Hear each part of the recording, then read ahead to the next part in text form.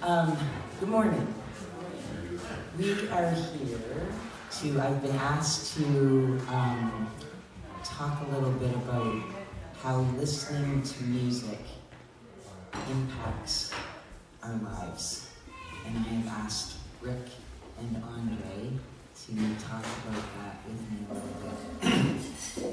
And then I think we have one or two exercises for you at the end. So, that is the question. How has music impacted your life?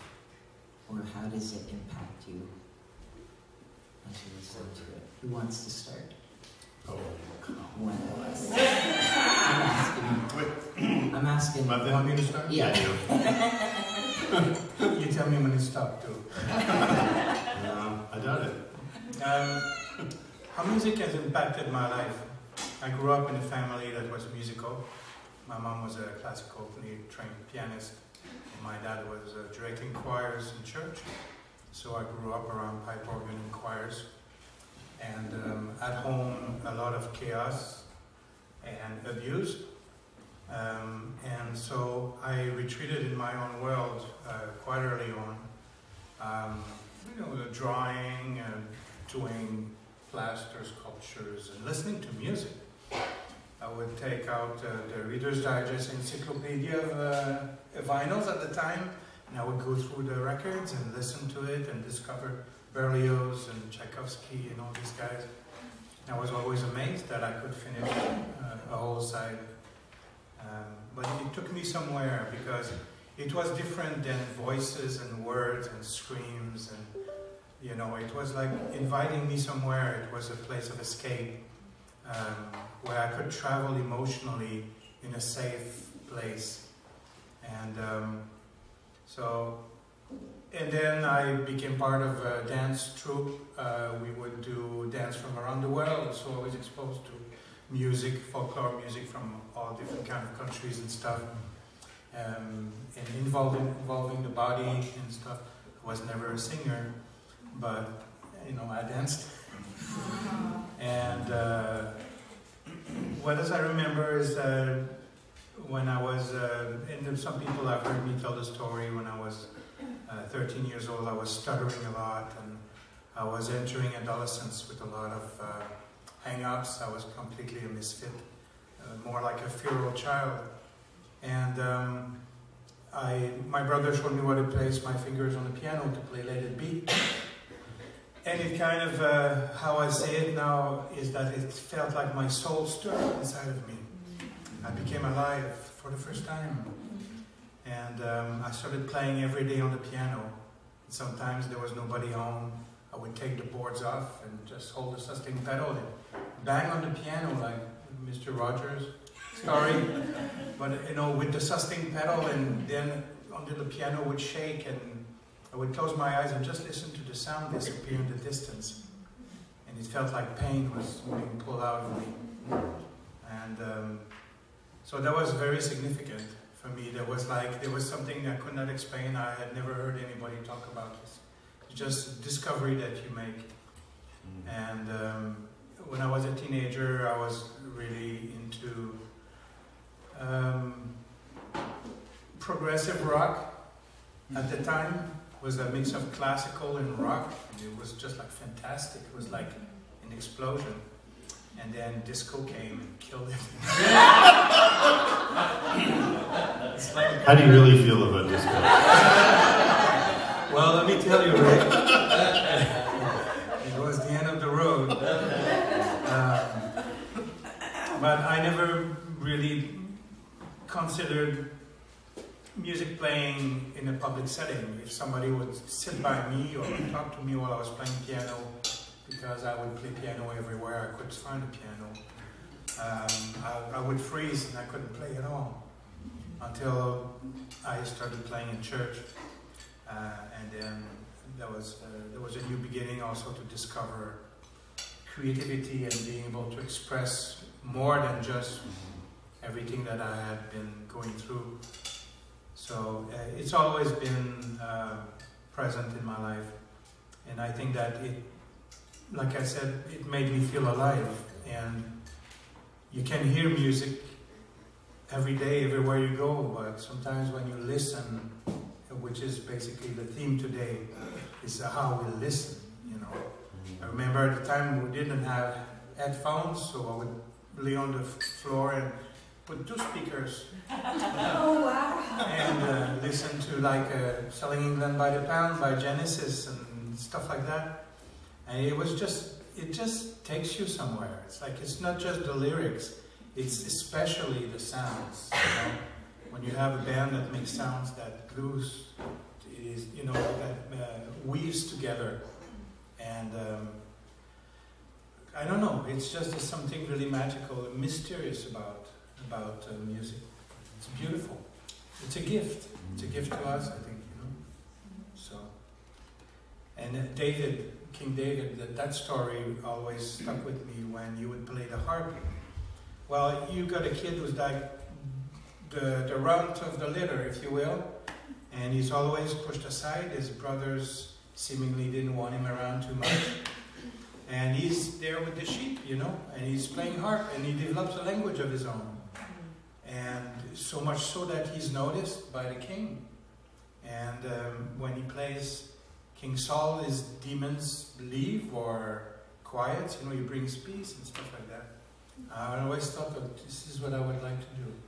To create music that brings peace, harmony to people, you know, make them in touch with things that matter to them. I have one experience that I had. A few people told me things like this, but this lady in particular, she said that she survived ritual abuse as a child, and she had multiple personalities. So she's like, you know, like very severe. And at the time, I gave her a CD I had made, and she listened to it from start to finish.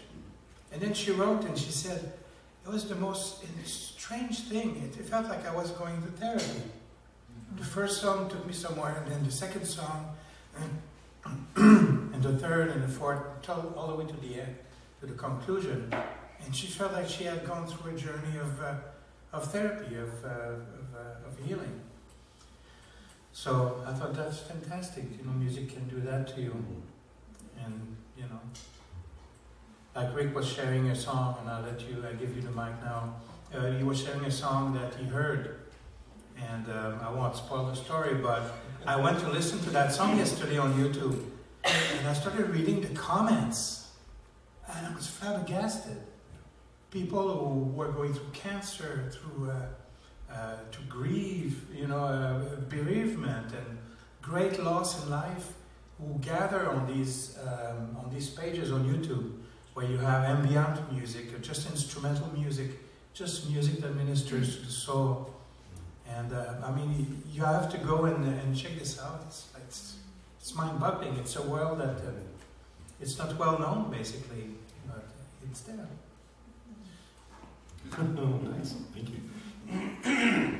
Yeah, well, you inspired me to talk about my origin story with music, which I wasn't planning to do. Yeah, I wouldn't say, I mean, I wouldn't say I grew up in a musical household particularly.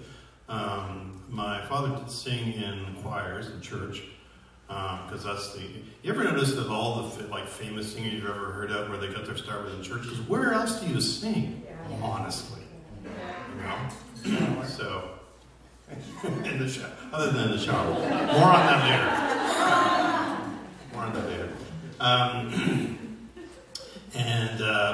But at least my father was very much interested.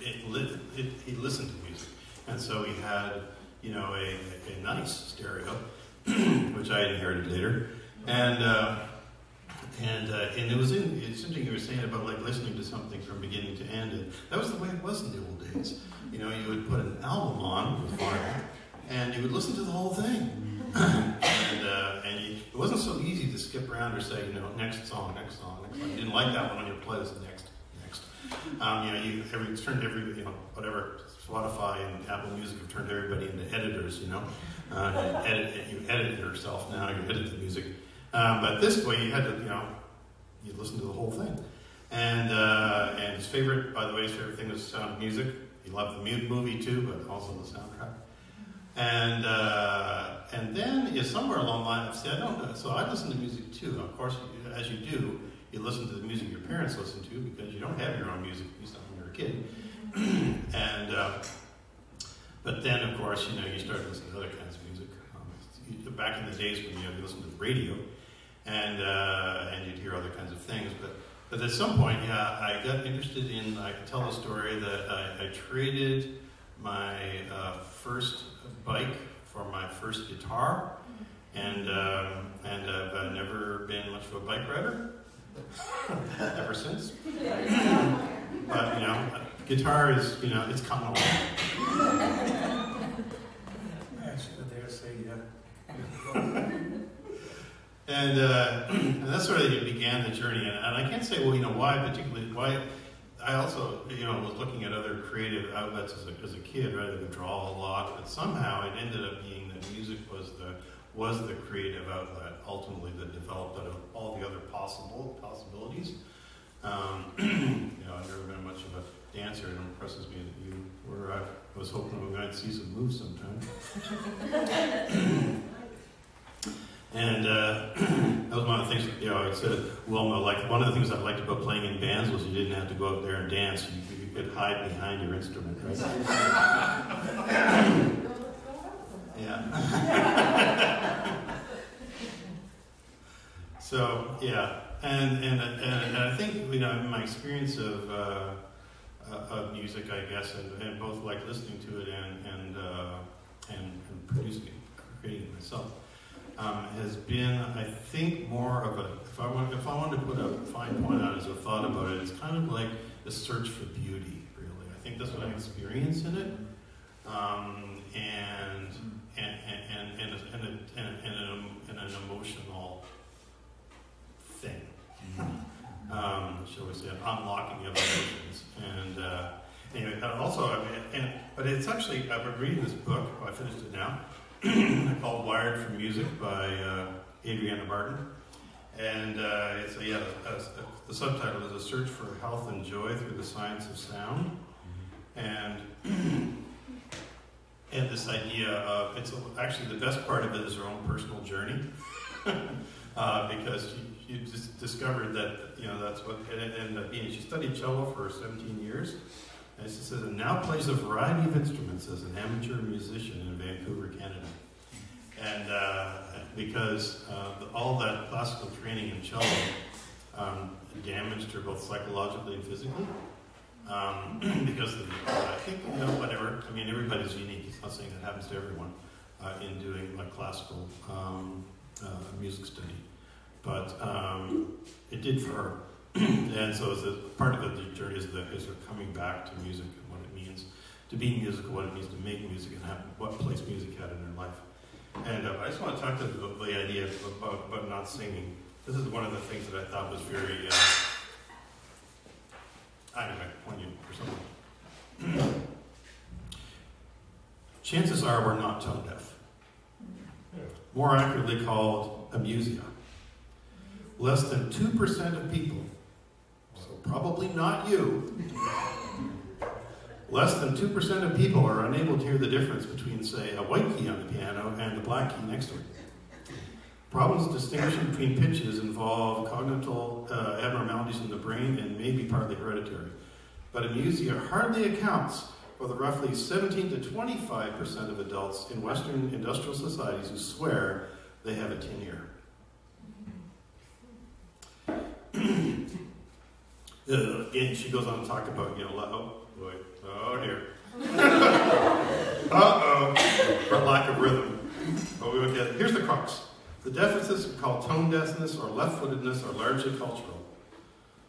That said, people have good reasons for refusing to dance or sing. Researchers have uncovered an array of painful emotions from anxiety to shame in those who merely mouth the words during national anthems or happy birthday. There's even a term for this, selective mutism for singing. So, she goes on to talk about a lot of it is sort of experiences we've had when we were younger about, being, told that we, can't carry a tune or that we're off. And maybe we are because we haven't learned yet, right? You don't expect, a kid to be able to, whatever, stand up and, and walk and run like on the first go around, right? So why would you expect somebody to be able to, sing on pitch the first go around? So anyway, so I encourage you actually, because I think one of the points she makes is that it's helpful. One of the great ways to experience the beauty and the joy and the healing of music is to actually be able to make it yourself. And there's just a lot of things open to you, especially singing. It's the easiest thing to do because you always have your voice with you. You don't need it. It's its own instrument, right? So this thing to think about. She also got into drumming, by the way, quite seriously, which is another thing you can do on just about anything.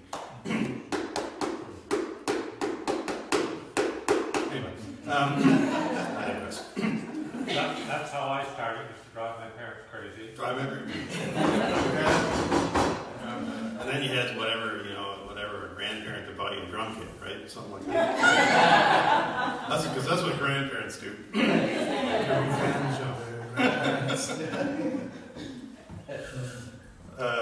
But there's another. I just want to read another thing about one of the things for me is not just music, though. It's sound and listening to things, listening to the world, listening to your environment. Anyway, I'm going to read another bit. I might butcher a foreign language here, so sorry. Foreign to me, not foreign to people who speak it. The ancient Greeks wore golden cicadas in their hair as a symbol of Apollo, god of music and the sun. In the markets of Provence, cicada-themed ceramics and table linens are emblazed with the phrase, here's the part where Lu salu mi fa canta, Provencal for the sun makes me sing. Through much of Western history, however, the cicada has been portrayed as a disgraceful layabouts. In the famous fable of the ant and the cicada, I've never heard of it myself, later a grasshopper, the cicada sings all summer while the industrious ant toils in the fields. Come winter, the ant feasts while the cicada starves. Moral of the story, work, work, work. To the ant, music is unimportant, a useless frill. Industrial society would turn us all into worker ants, snuffing out our cicada nature, the part of us that knows how to dance, drum, and sing. But I believe, here's the line that's worth the price of admission. But I believe our health and future as a species may depend on finding a balance between our driven, productive sides and our musical, embodied, sensory selves. Amen to that. If I could add something to what you were saying, Yes, please do. Contribute something to that with the sound and making music ourselves. What I've discovered for me is that when there's chaos inside, music brings order to my emotions. Like lately there's been heavy bombing in Palestine, Gaza, and stuff like that, and I have many friends in that area. So every day I walk through my Facebook page as if I'm walking through a field of barbed wires, and emotionally I get really distressed and really hurt. And yesterday I started reaching for music, and so I found a song called Mercy Street by Peter Gabriel, and They Dance Alone by Sting, and it's just how they have brought pain and relief together in a song that starts and ends, like what we're saying, there's a concept there, a beginning and an end, where there's the tension and there's the release that comes. And I think that when we engage, not even just music, but doing something creative, we come to a place where we express something that's not just there. You pull something out of yourself and you put it there, and then you can reorganize it and create beauty or harmony out of it, or just getting a sense of relief. And after a while, you develop your own calligraphy, right? You have a sound, or you have a style of painting or a style of dancing or whatever. And so yeah, everybody can do it and should at some point do it. And I'm sure a lot of people here already have hobbies, but this is your creative outlet. Probably this is the gift that you have, where you explore yourself through these mediums. Beautiful. Rick, can you repeat the Christ Mission line? Oh, yeah. Fortunately, I didn't pull the bookmark out of that one.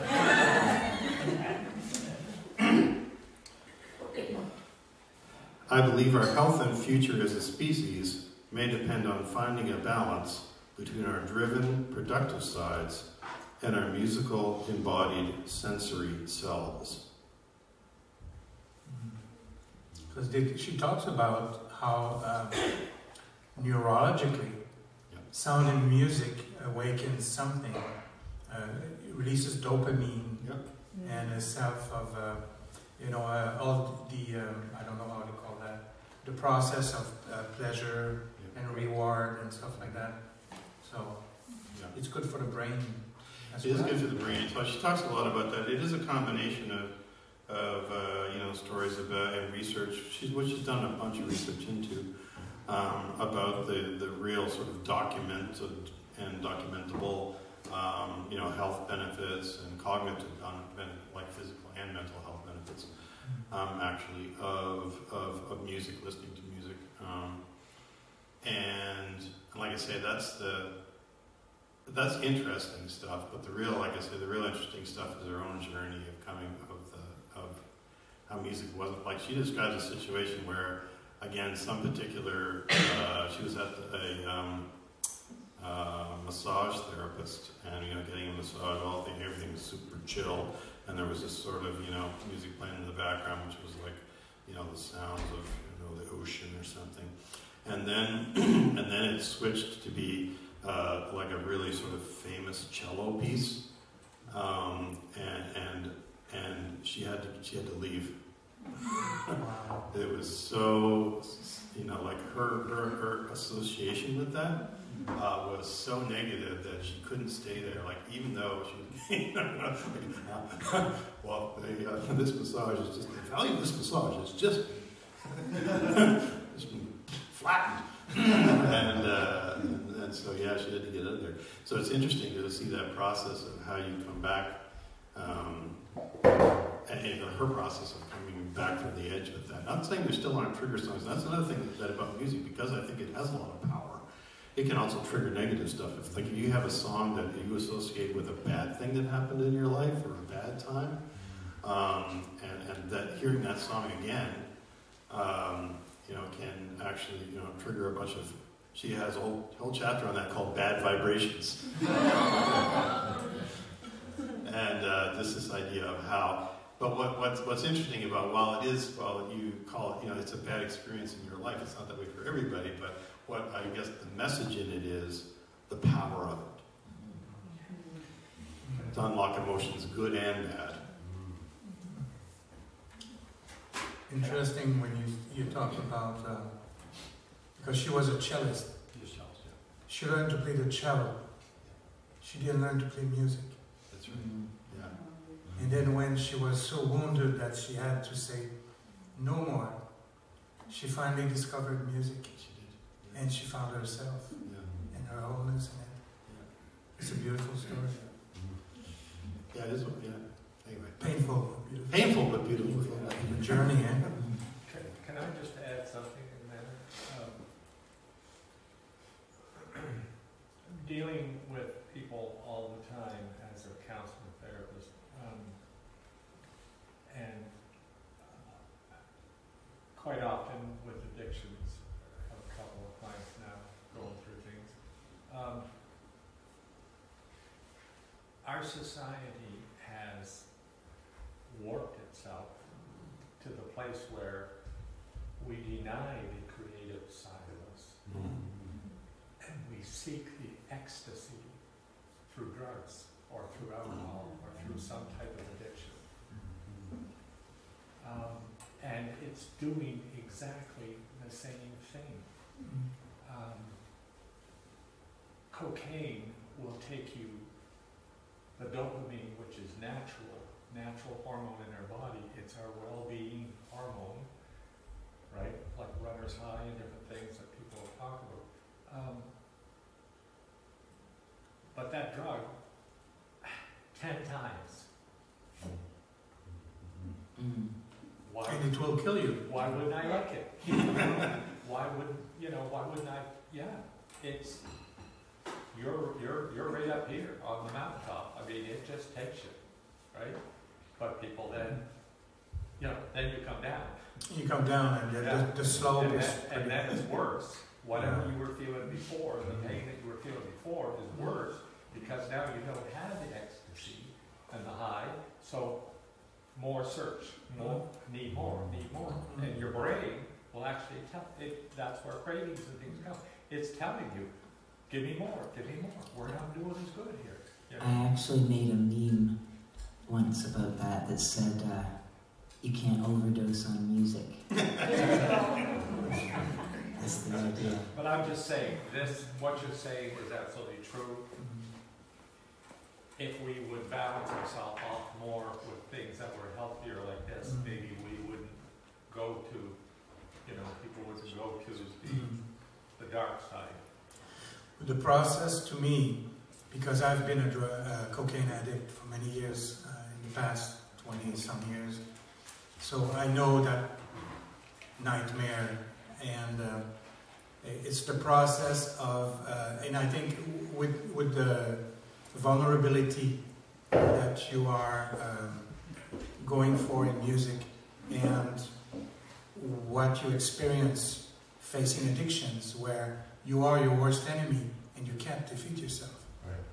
Is that you come to a place where you have to face whatever you escaped, whatever you were running from, trying to pat down, to silence, to do away with. It's still there. It's still living in you somewhere, and it's manifesting in unhealthy ways in your life. So the journey of healing in all those cases is to face these things gradually, but with the help of a counselor or with the art, through the arts, discovering and living day by day. It's a long journey, but I think it's really important what you were saying there, that it is the society. In society, we want to be functional. That's why we give medication to people. So they can keep functioning. But functioning is existing and it's surviving. It's not really living. And so if you can introduce people to that, when I was in Guelph, I was part of a. I'm sorry, I'm going long. No, finish that one, then we'll. Okay. Yeah. I was part of a project with people suffering from mental illness. I was one of them.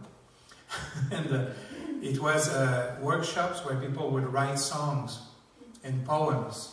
And then at the end of that, they chose 10 of them and recorded them in studio. So I did music for them and stuff like that. And people expressed stuff like from all over the place. But some of them were like, they would just ruin you. You would listen to that and you would just fall apart, because it comes from a place so deep that it rarely sees the sun, right? And it grabs you and it reminds you of yourself, but it also shows you a way where they have been able to put together something that finally they can look at and say, okay, so this is what I was trying to say. This is what I'm going through, and this is where I want to go and stuff. I feel like we could start a podcast. We could talk about that. However, right now I think we have a couple, maybe one exercise. Which one? Do you think Roland should only do one of them? How much time do we have? Should we? I think whatever you want. 5 or 10 minutes. Okay, let's do them both. The first one's really short. Should I hand these out now while you explain? Sure. Okay. Yeah. So we have a couple like table talk questions, which I'm hoping we have at least a little bit of time to talk about. If I could like move this bit along. The first one is just to tell a story behind. There's a song by there's a piece of music, shall we say, by a experimental composer named John Cage. It's called 433. And what it actually is I meant to bring the score with me because it's all rests. So he created this piece that's actually 4 minutes and 33 seconds of silence, quote unquote, or at least in which the musician who's performing it does not play their instrument. And we're going to do a little bit of a test drive of that because what he was doing. Lots of people thought he lost his marbles. Like he was pretty experimental, even before that. And then when that piece was performed by a renowned pianist who didn't actually play anything, I think some people might have wanted their money back. But the idea behind it, what his point is that there's never silence, right? And so the idea is, well, how deeply can you listen to your environment? And is there music there? There's certainly sound there. And what can you hear there? So we're not going to do an entire performance of 433 because we want to do another thing that's 4 minutes and 21 seconds right after this. So what we are going to try, though, is by the clock, we're going to do 1 minute. We're going to do like 1/4 of a 433 or thereabouts. And so I encourage you to close your eyes because visual stimulation is just out of this world. So that's one of the things, often like in meditation, how do they get you to close your eyes? Why? Just help you focus. Okay, so anyway, we're going to do by the clock. Just a minute. I have to, if I do this right, I didn't bring my phone, mercifully. I'm coming down. Get ready. 5, 4, 3, 2, 1.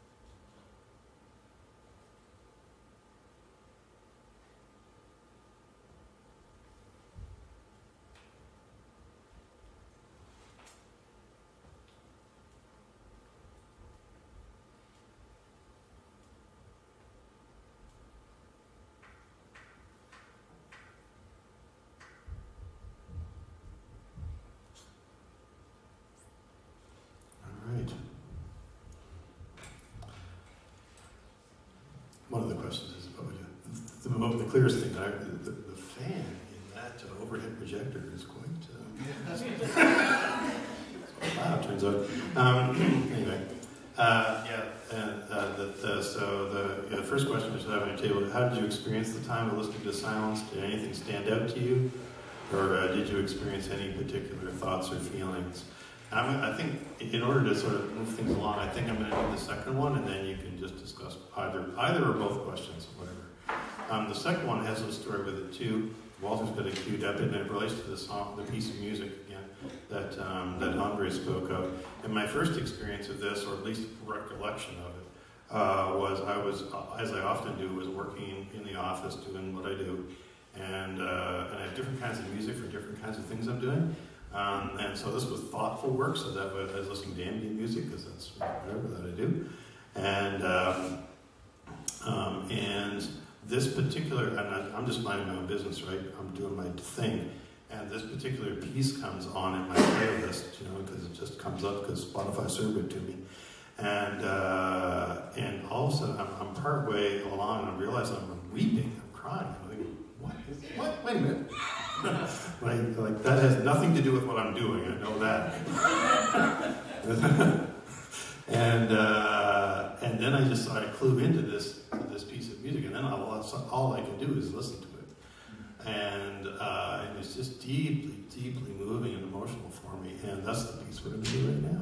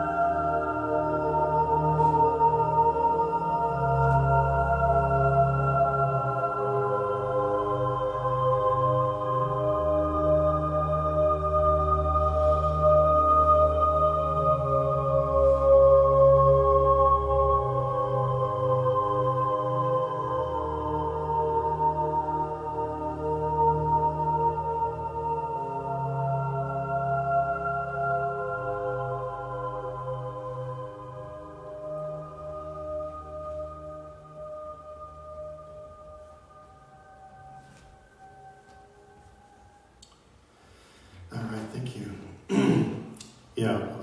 So take some time with 2 questions at your tables. And remember that, they share around. No is always an okay answer. It's always okay to pass. And and then we'll wrap up here in a few minutes.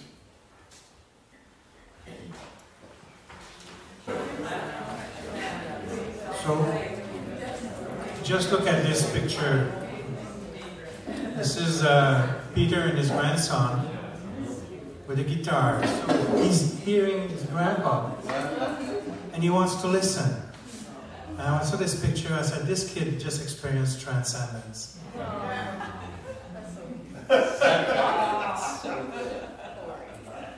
Is that, you feel it, eh? Just hear it. Feel it.